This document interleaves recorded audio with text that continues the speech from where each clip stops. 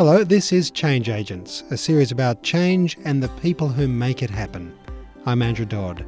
Today, the legalisation of medicinal cannabis. When you see somebody, flesh and blood, in front of you who is clearly suffering and who's clearly had that suffering reduced, I'm not surprised that Premier Michael Baird melted in the face of that kind of evidence in front of him.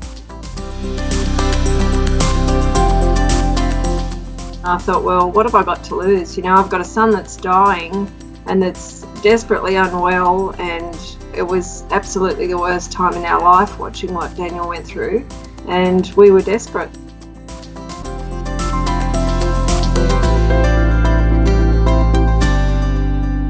In 2016, 3 Australian states and the Commonwealth passed laws to legalise medicinal cannabis. It was an extraordinary result for a campaign that struggled for decades to gain any traction.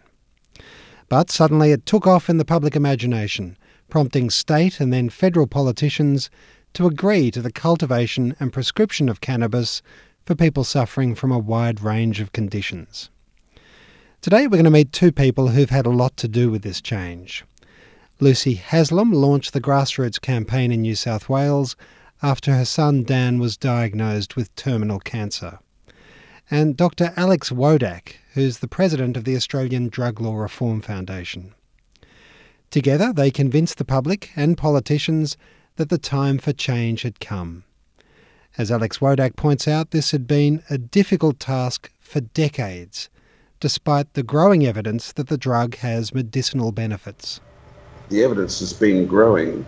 It's been hard to produce that evidence, it's been hard to advocate for medicinal cannabis because all the time we were faced a 200 kilometre an hour headwind from the war on drugs that was impeding research, providing a very different kind of framework that was very unhelpful for the health-based approach, that this was a significant therapy, significant intervention that could help people. Has it been known for all of those 20 years and perhaps even longer that there are medicinal benefits from cannabis? Short answer is yes. It's been known for thousands of years. Of course, thousands of years ago, people didn't do research in the kind of fastidious, rigorous way that it's done in the 21st century. But the evidence has been growing, and a lot of the evidence has been anecdotal, and it had to be anecdotal because to try and get research done, to try and get funding, to try and get the necessary ethics approval, and to try and get the agent itself to test has been very, very difficult. The authorities deliberately went out of their way and still go out of their way to make it very difficult to do significant research in this area. So that made it much more difficult. And then the framing that cannabis was a recreational drug and an illicit drug, that didn't help at all. The fact is, we use many drugs in therapeutic medicine that are also used recreationally and are illicit when used recreationally. So we use cocaine, we use amphetamine, we use morphine, many other drugs that are used both medicinally and illegally used recreationally. That doesn't trouble us, but for medicinal cannabis, it really was a major blockage. Now, Lucy, when you began the process of researching all of this, everything that Alex has just told us about the history of this drug and the properties of this drug, you suddenly became aware of in what seemed to be a kind of an attempt to get on top of the history of medicinal cannabis very quickly.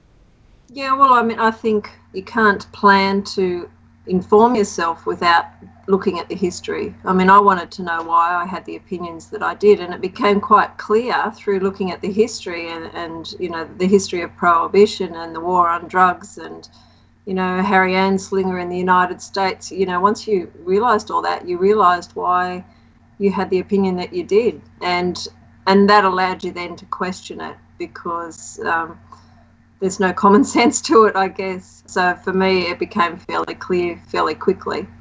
Now, you're doing this at a time that is particularly difficult for you. You're seeing your son suffering. You're seeing Daniel getting some benefit from cannabis to alleviate the symptoms of nausea associated with chemotherapy. Why is it that you delved into it so deeply and took on that kind of heavy research? Was it a way of coping with what you were facing? Quite possibly. I mean, I wouldn't say it was heavy research. It was just really just informing myself. And I think, you know, in this day and age, everybody tends to hit Google. But my main education, I suppose, came from the inquiry in New South Wales in 2013. And that's how I came to meet Alex. I read that inquiry, I read every submission, and I sought Alex's advice out after seeing that he'd made submissions. And, you know, to my delight, he responded to me. And because as a parent, I had some questions around this. I still, despite all this reading, I still had some questions around safety for Daniel that I just wanted answered by someone who I felt was appropriately qualified. And that's how Alex and I began our conversation, sort of, you know, a couple of years back now, I guess. So, Alex, tell us about that meeting. What happened at that meeting?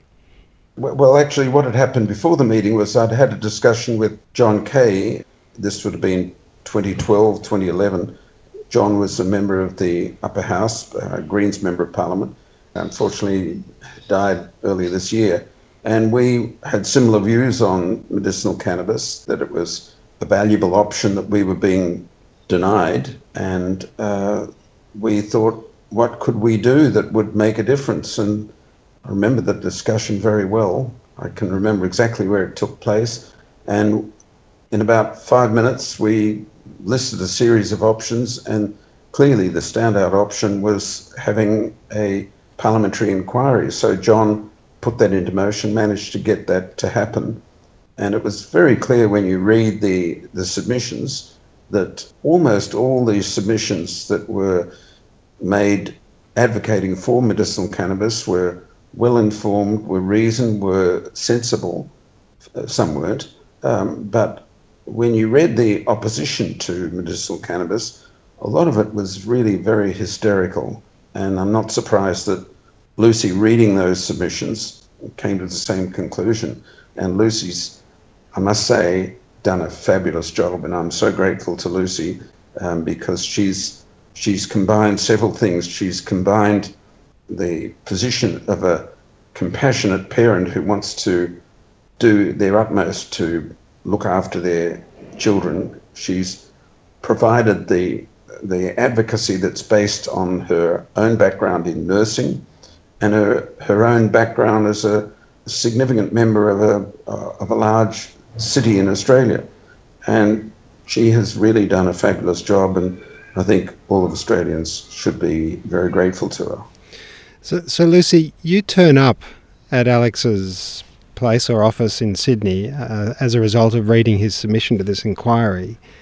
How did that meeting go, and how through it did you decide to act? What did you decide to do next? Well, it was actually just an email. I remember sitting at work and trying to track down Alex's email address and sort of sending a few out via, I think, St Vincent's Hospital, hoping that it would reach him. And to my delight, he replied. So it was basically email conversations in the first instance, and after a while we spoke on the telephone. For me, it was just very reassuring. I remember saying to Alex, I just want to make sure that Dan won't come to any harm, and he absolutely reassured me that he will come to absolutely no harm. What you're doing is the right thing. And I remember sort of saying to Alex, is there any way we can challenge the Health Minister's response to the Senate inquiry? Because it was so hopeful reading the Senate inquiry and seeing the unanimous recommendations, and then so despairing when I read the Health Minister's response, which was just basically to put all these recommendations on the back burner and review it at some stage in the future. And it just didn't seem sensible or logical in any way, shape or form to spend all this money on a Senate inquiry and have people sitting through hours and hours of submissions and people taking the time and the effort to put those submissions in, and then having the very person who should be listening to this advice just knocking it on the head and saying, we'll just put that on the back burner.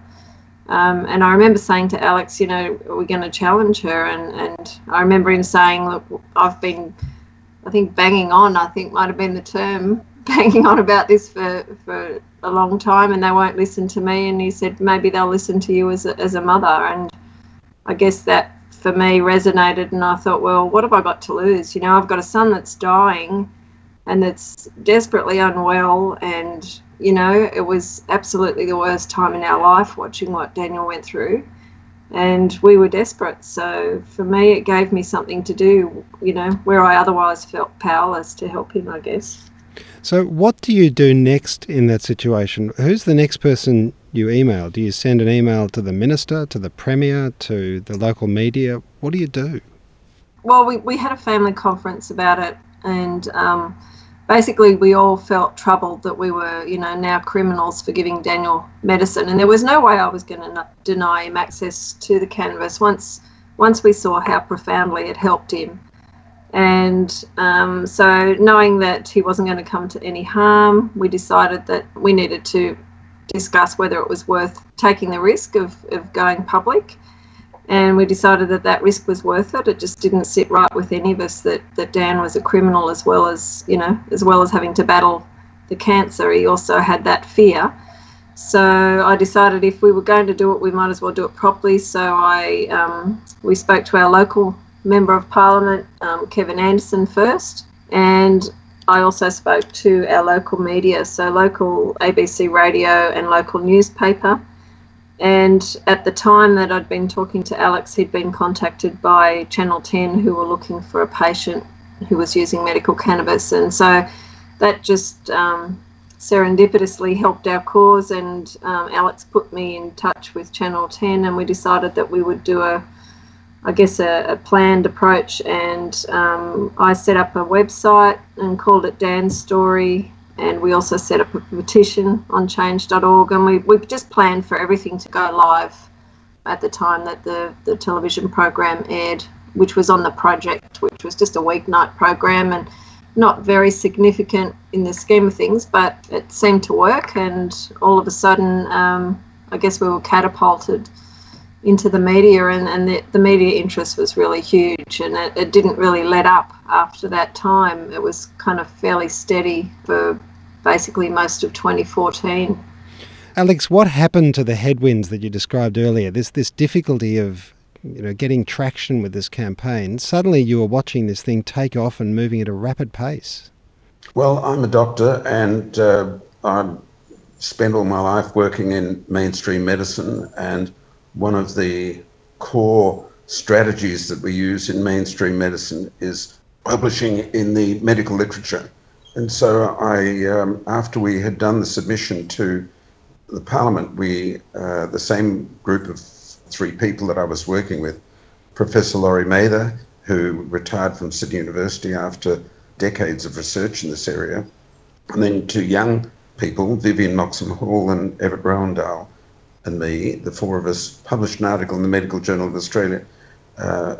These articles require an enormous amount of work, and we basically put the case that the evidence for medicinal cannabis, though it had been very hard to build that evidence, and though we didn't have all the evidence that we would have wanted, nevertheless, the evidence that was available was now pretty strong.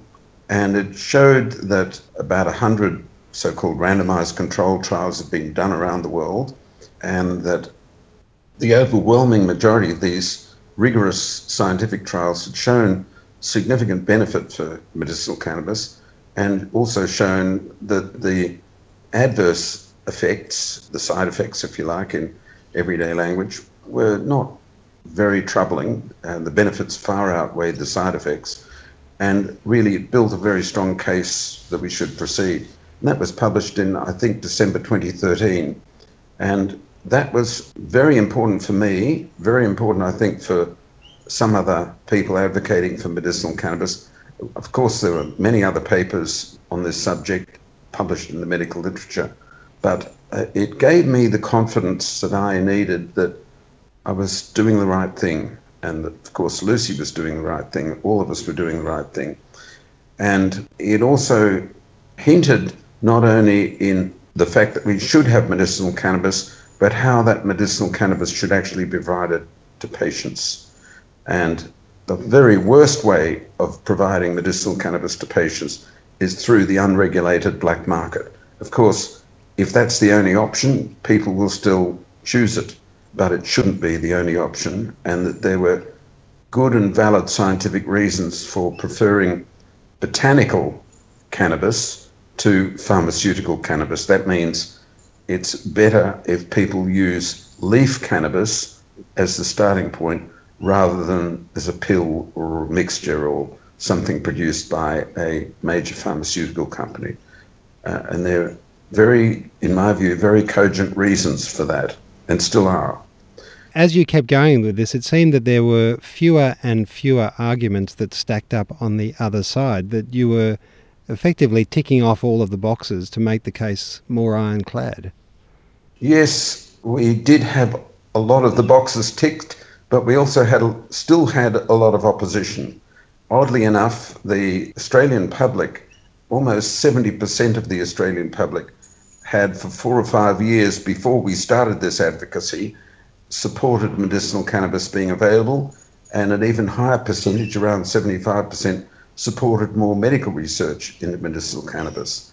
But we had significant roadblocks. The federal minister was clearly not convinced at that stage, but one by one we got some very important supporters. Alan Jones through Lucy, the then Prime Minister, Tony Abbott, several rural members of the New South Wales Parliament from the National Party that Lucy knew, and it was all of this support that's now started to emerge, plus huge support from the public that was on a daily drumbeat in the media was coming out. All of this came to this position where the New South Wales Premier, again thanks to Lucy, said publicly that he supported it. And I think once we got to that stage, it was inevitable that we were going to win this battle. I want to go back a step, if you don't mind. Lucy, I want to ask you how you got these people to come on board. What was the trick? Look, I think it was mainly putting Daniel in front of people. It's really easy, I think, for politicians just to read emails and letters and, that might be a heartfelt plea, but if they can't see the person, it doesn't really resonate. So I had a bit of a tantrum with our local member. I asked him to help me get Daniel to see the Premier, and he organised a meeting, and then I found out that it actually wasn't with the Premier, it was with one of his advisors, and by that stage Dan was quite sick, and I think I paid $1,000 to fly down and back to see who I thought was the Premier, and it wasn't him. And so I had a bit of a tantrum about it and said, look, do you really think I would send Dan down to Sydney to see someone that's not the Premier? He's just too sick for that, and fortunately that it was their mistake, and they rang the Premier and he agreed to see us, which I'm eternally grateful for. And that was really a changing point when we sat around the coffee table in the Premier's office and Dan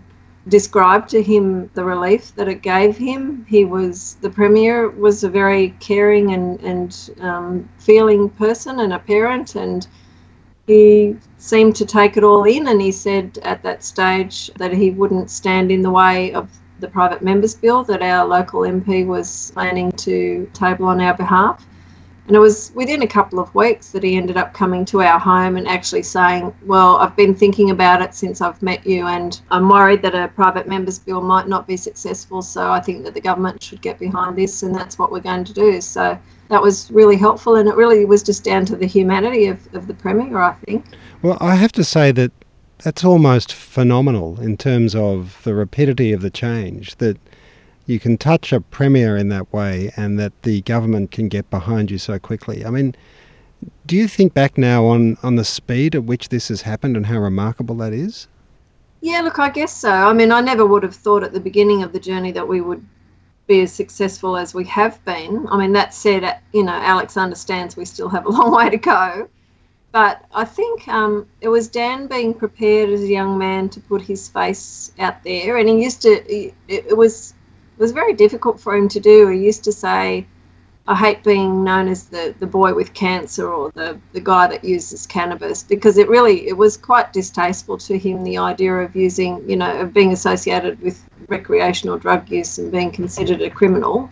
But I guess Stan was just strong enough to do it initially, and we were very easily able to communicate through social media and encourage other people to do what we were doing. So I was able to encourage people through change.org to go and see their local MP if they had a similar story, and people started sharing their stories online and YouTube videos. And I think the other important thing that I was able to do with Premier Baird was there was a YouTube video which really affected me about a little girl from Coffs Harbour called Daisha Magic Stevens, and her family had made this video about her and showed her intractable epilepsy and videoed her having seizures, and they put it to music, and basically she'd been given a fairly poor prognosis, and the only medication left was high-dose steroids that came with a plethora of bad side effects, and her parents ended up finding high CBD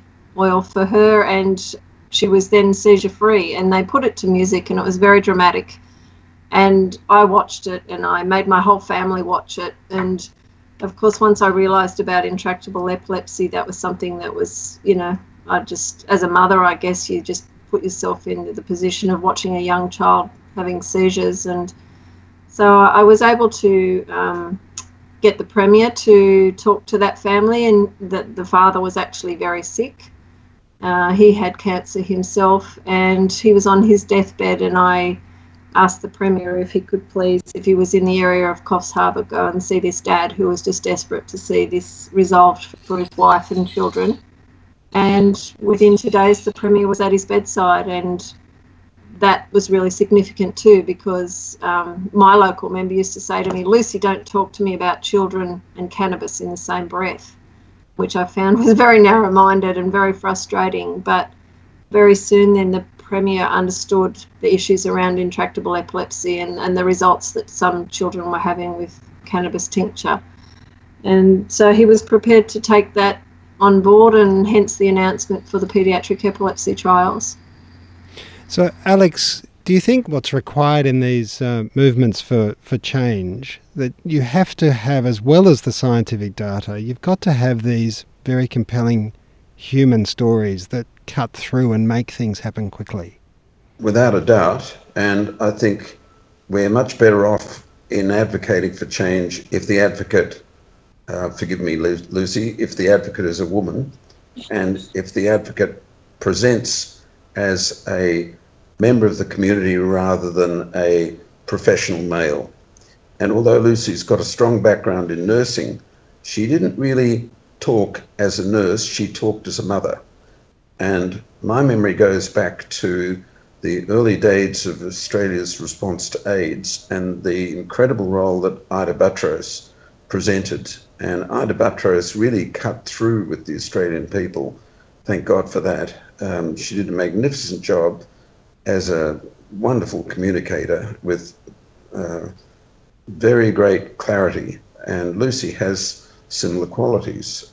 She could speak to the Australian people very clearly as a member of the community rather than as a remote ivory tower academic and as a male. And I've got, unfortunately, some of those negative characteristics in terms of communication. So had many of the other advocates for medicinal cannabis. But Lucy didn't. And Lucy had a human story to tell, and it really cut through to people.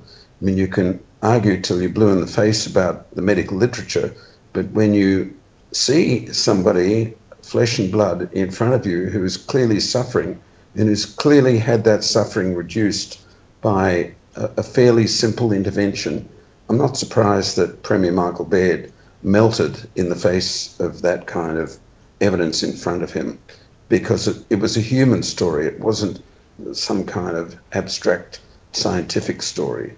Lucy, what have you learnt about the process or the nature of change through doing all of this? Oh, gosh.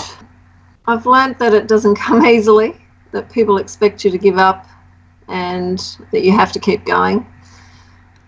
I guess I've learnt that people will often say no, but you just have to ask again in a different way. And I suppose I've learnt a little bit about politics and about playing the game that is politics, because sadly, even though people like Premier Baird really had a heartfelt change, not everybody is the same, and not all politicians are the same. Some health ministers have been happy to say, oh yes, but everyone has a story, and to brush it off. So I guess you find your allies. So you make the most of people that do come round to your way of thinking, and you try and continue to gather allies to help you. And, people like Alex has been a great ally, because, he sent me that paper very early, and so I was able to back up what I was saying with some scientific evidence. And I have colleagues around me who can do the same now. So if I hit a hurdle, I'll shoot an email to one of my colleagues or to Professor Laurie Mather, and they provide me with the answer. So, yeah, I guess just gathering as much help as you can and never giving up. Have you learned a lot about how to garner and develop bipartisan support? Because that seems to have been crucial for this to come off. Yes, look, I've been really lucky in that respect. I think what happened to us here in Australia has happened all around the world with you look at Charlotte Figge in the United States, began the trend over there. I think people in Australia were just ready to hear it. And certainly the night that we aired on Sunday night on Channel 7, they did an online poll in that 4 hours, and they had like 2.82 million respondents, and 97% were in favour of medical cannabis. So I think the media has played a huge role, and I think where politicians have been a little bit slow to come on board, certainly the thing that's convinced them has been the public opinion, because they all want to be re-elected. And sadly, that's been behind a lot of the politics in it. So those that haven't come on board easily have come on board because they've seen that it's politically salient to be in that space and to either get on board with it or get left behind or not be re-elected, I guess. Well, within a year of your son's death, after Daniel died, there's been legislation passed in the Victorian Parliament, in the Queensland Parliament and in the Federal Parliament, which is absolutely extraordinary, isn't it? It's just an incredible result. Well, yeah, it is, but I'm not satisfied with that, unfortunately, Andrew. I want to give the government credit, but I'm not ready to give, at least the federal government, I'm not ready to give them credit, because they've actually created, I think, a bureaucratic nightmare for patients, which isn't going to translate into easy, safe, affordable access. I think we needed a simple system, and we actually have got the opposite. And I think they're actually going to create more customers for the black market, the way they've gone about it. So even though the legislation's changed, that is great, but the regulations that they've managed to put in around it are very disappointing, to say the least. They've created a bureaucratic nightmare for people. And, Alex knows, as I do, that when you're sick and battling for your life, you don't have the energy to spend doing very time-consuming special access scheme applications. And, and I'm really hoping that they will review the way they've approached it. And that's what I'll be aiming for pushing now. Alex, in your view, what has to happen next? Well, we have to firstly be very clear about what the finishing line is. And I think Lucy and I haven't discussed this, but I'm sure we'd agree instantly in where we want to end up. We want to end up with a scheme which is simple, which is fast, which provides quality cannabis, which is also consistent and safe. And we also have to have a system which is affordable. We have to remember that many of the people, not all, many of the people who are going to need medicinal cannabis will have been sick for a long time, and they will have either started off with very little in the way of savings, or they've used up all their savings because of their illness. And we have to cater for those people as well as people who can afford medicinal cannabis at higher prices. We also have to have a product that delivers the right ingredients of cannabis, a very complicated plant. So it's got to deliver the right ingredients quickly so that the person can work out what the right dose is. Not too much, not too little. And the right dose is the dose that relieves the symptoms, or if we've got evidence that medicinal cannabis can be curative, and there's still debate about that, but we've got to have the right dose so that the benefits far outweigh any negatives. We're a long way from having a system that can do all of those things. I think Lucy would agree with that. And that's the finishing line. And I agree with Lucy completely that right now it's a bureaucratic nightmare for patients and their families across Australia. We've got legislation, that's wonderful, but legislation isn't enough. Legislation is only the beginning. What we really need is for patients and their families to get the medicine they want and need very quickly. We're a long way from that. Lucy? Yeah, I would agree with that. Regulation is one thing, but I feel like we're really just at the start of a very long journey, to be honest. I think that we've got a lot of hurdles ahead of us. You know, even coming down to as simple a thing as personal arrogance, really, that's come into the mix. And that's a sad fact, but and it's difficult to tackle that. Can you elaborate on what you mean on personal arrogance? What are you referring to? Well, I'm talking about bureaucrats who sit in their ivory tower writing regulations. One of the things that was promised at the time that the legislation passed on Dan's anniversary, so the 24th of February last year, it was looking like Labor were going to call for it to go to committee. And the government's health ministry rang me and said, look, if we could get Labor to not require this to go to committee, we could get this legislation through. So I rang Labor and I said, look, please don't require it to go to committee. We've waited long enough. It's Dan's anniversary. Let's just get this through. And they agreed to that on the proviso that the government appointed an advisory council to guide the writing of the regulations. And that was something that I very much wanted as well. Because, you know, the simple fact is prohibitions meant that there are no experts on medical cannabis in Australia. So the government agreed to appoint an expert advisory council, but they never did. So I continued to contact them and say, where's the advisory council? And I'd be told, we're a bit busy and we're getting to it, and we're in caretaker mode. Oh, no, we can't do it while we're in caretaker mode. So here it is, a year later, we've got the regulations written and they're very prohibitive, they're very restrictive, and really patients have got to jump through hoops to be able to access medical cannabis. So that advisory council was never written. The regulations were orchestrated by one or two individuals who have no background in medical cannabis, who didn't consult, and now we're seeing the price for that. It's very poorly written. It's not written with any amount of compassion or desire to see patients get access. It actually reads as being the complete opposite. So, and that's down to one or two individuals who won't even take any criticism on the fact. So that's, I guess, what I mean. Well, to both of you, to Alex Wodak and Lucy Haslam, thank you very much. Thanks very much, Andrew. Thank you, Andrew, and thank you, Lucy.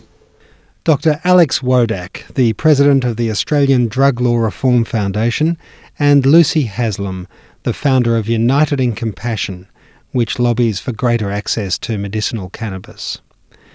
Change Agents is a collaboration between The Conversation and the Swinburne Leadership Institute and Swinburne University's Department of Media and Communication. You can subscribe to this podcast on iTunes or listen on SoundCloud. Producer Sam Wilson, production Heather Jarvis. I'm Andrew Dodd.